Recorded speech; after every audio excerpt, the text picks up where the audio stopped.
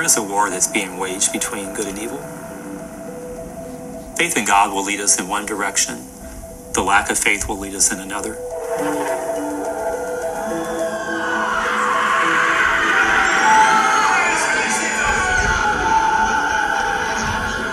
I have seen many manifestations of evil, and exorcism is the only cure for one who's truly demonically possessed.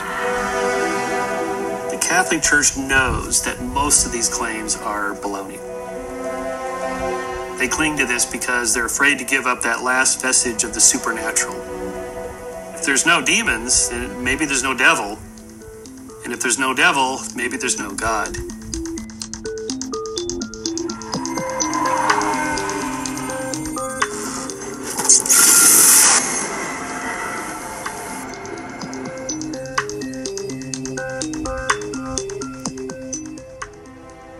I'm Father Vincent Lampert. I've been a Catholic priest for the past 25 years. I was appointed by my Archbishop to be the exorcist for Indianapolis. It was not a position that I sought, but in 2005, the Archbishop selected me for the role. He told me that he wanted a priest who believed in the reality of evil, but not one who would be so gullible to believe that everybody who came to him was actually up against the forces of evil. When I was appointed, I became one of only 12 officially appointed exorcists in the United States. That number has now grown to around 50. Some people will dabble in the things of the occult, believing that perhaps they're just fun and entertaining, but what they may not fully realize is that they're dabbling with evil, and they could be opening up an entry point for evil into their lives. Take this, all of you, and eat of it, for this is my body, which will be given up for you.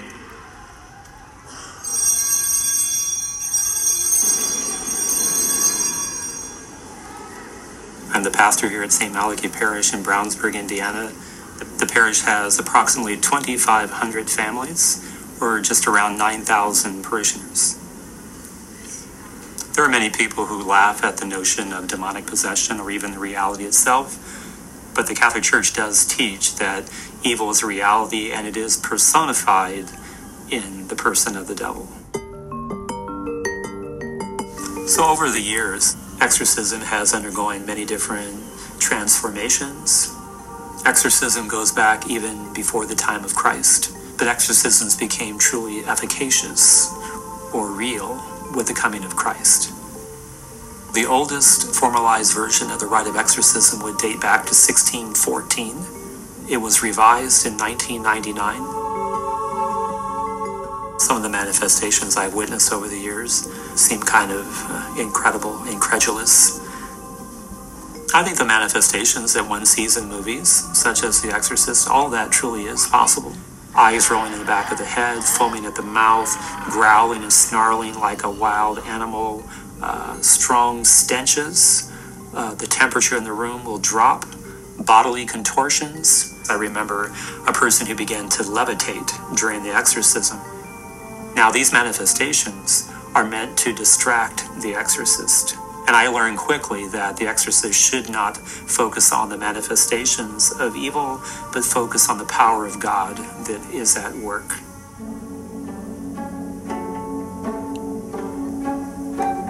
There's an international association of exorcists, which received official Vatican approval just about 2 years ago.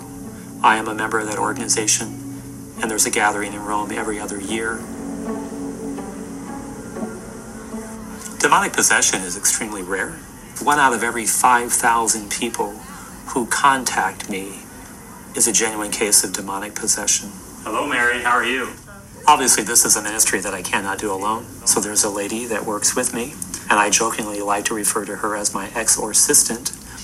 She's really the first line of defense. Mary Chastain. I work for Father Vincent. The majority of people that she talks to just need a listening ear. I can help answer any questions that you have. Well, I've got a revolving list right now of some people that are local because they would be in our diocese. I have that one guy from Southern Indiana that keeps calling, and I don't think he remembers all the times that we've talked, because he always acts like no one has ever talked to me or ever tried to help me. And that's what health. gives credence to the fact that this is truly something of a mental health issue as opposed to something that's demonic. Of course, it doesn't help, too, because I also, I was just talking with another priest. He was telling me that he just doesn't believe any of this, Some people will accept what the church believes and teaches about the reality of evil. Some people won't.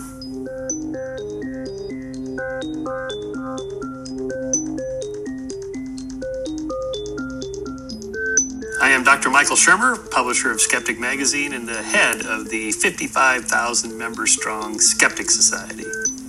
I have 2 graduate degrees, one in experimental psychology and the other in the history of science. So my specialty really is understanding belief systems, how the mind works, related to why we believe anything that we believe in. The investigation of exorcisms has been popular since we started the magazine, really because it kind of comes and goes depending on what's hot in pop culture. The Pew Research shows 1 in 10 Americans claim that they've seen an exorcism. I suspect most of those are people that have seen The Exorcist or watched a documentary on TV or something like that. If you go on YouTube and just type in demon possession, there's thousands of videos. You can spend an hour and be an expert on what they're supposed to look like. So the church has these, sort of list of criteria for what would constitute a possession. Speaking in tongues, glossolalia, is one of them. Spouting off the sort of sequence of syllables and just, it sounds nonsensical, and then somebody interprets it. Now we know because we've had linguists analyze recordings of what is being said, and they say this is not a language. It's just babble. It's literally a psychodrama. The music, the chanting, the dancing, the singing, all that, it gets you caught up into it. It's like a rave.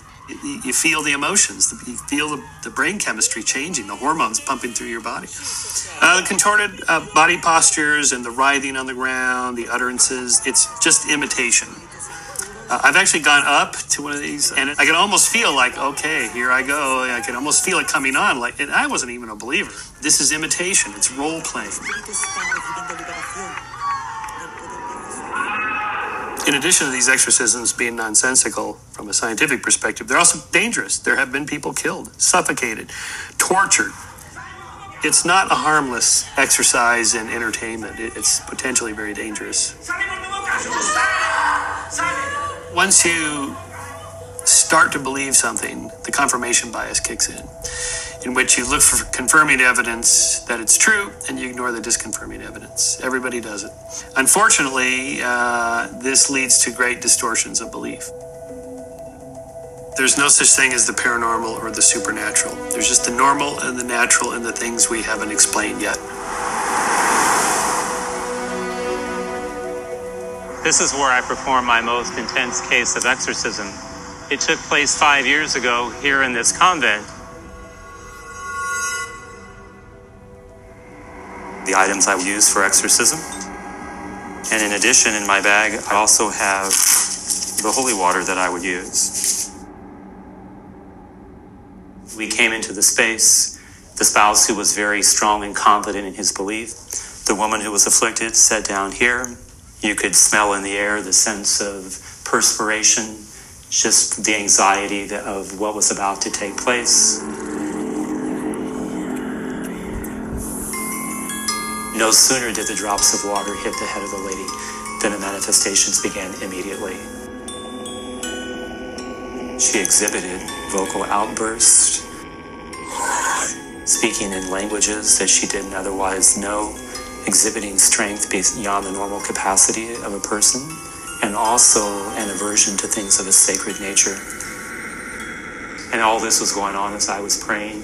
Sancte Michael Arcangele, defende nos in prelio, contra nequitiam et in sit Kyrie eleison, Christe eleison. And so I commanded the demon Leviathan to depart immediately. And then the demon that had been speaking in this very strong, authoritative voice began to speak like a little baby, and then looked at me and said, "Hail Mary, full of grace." And there was a shriek, and all the manifestations of evil ended, because the presence of evil was now completely gone.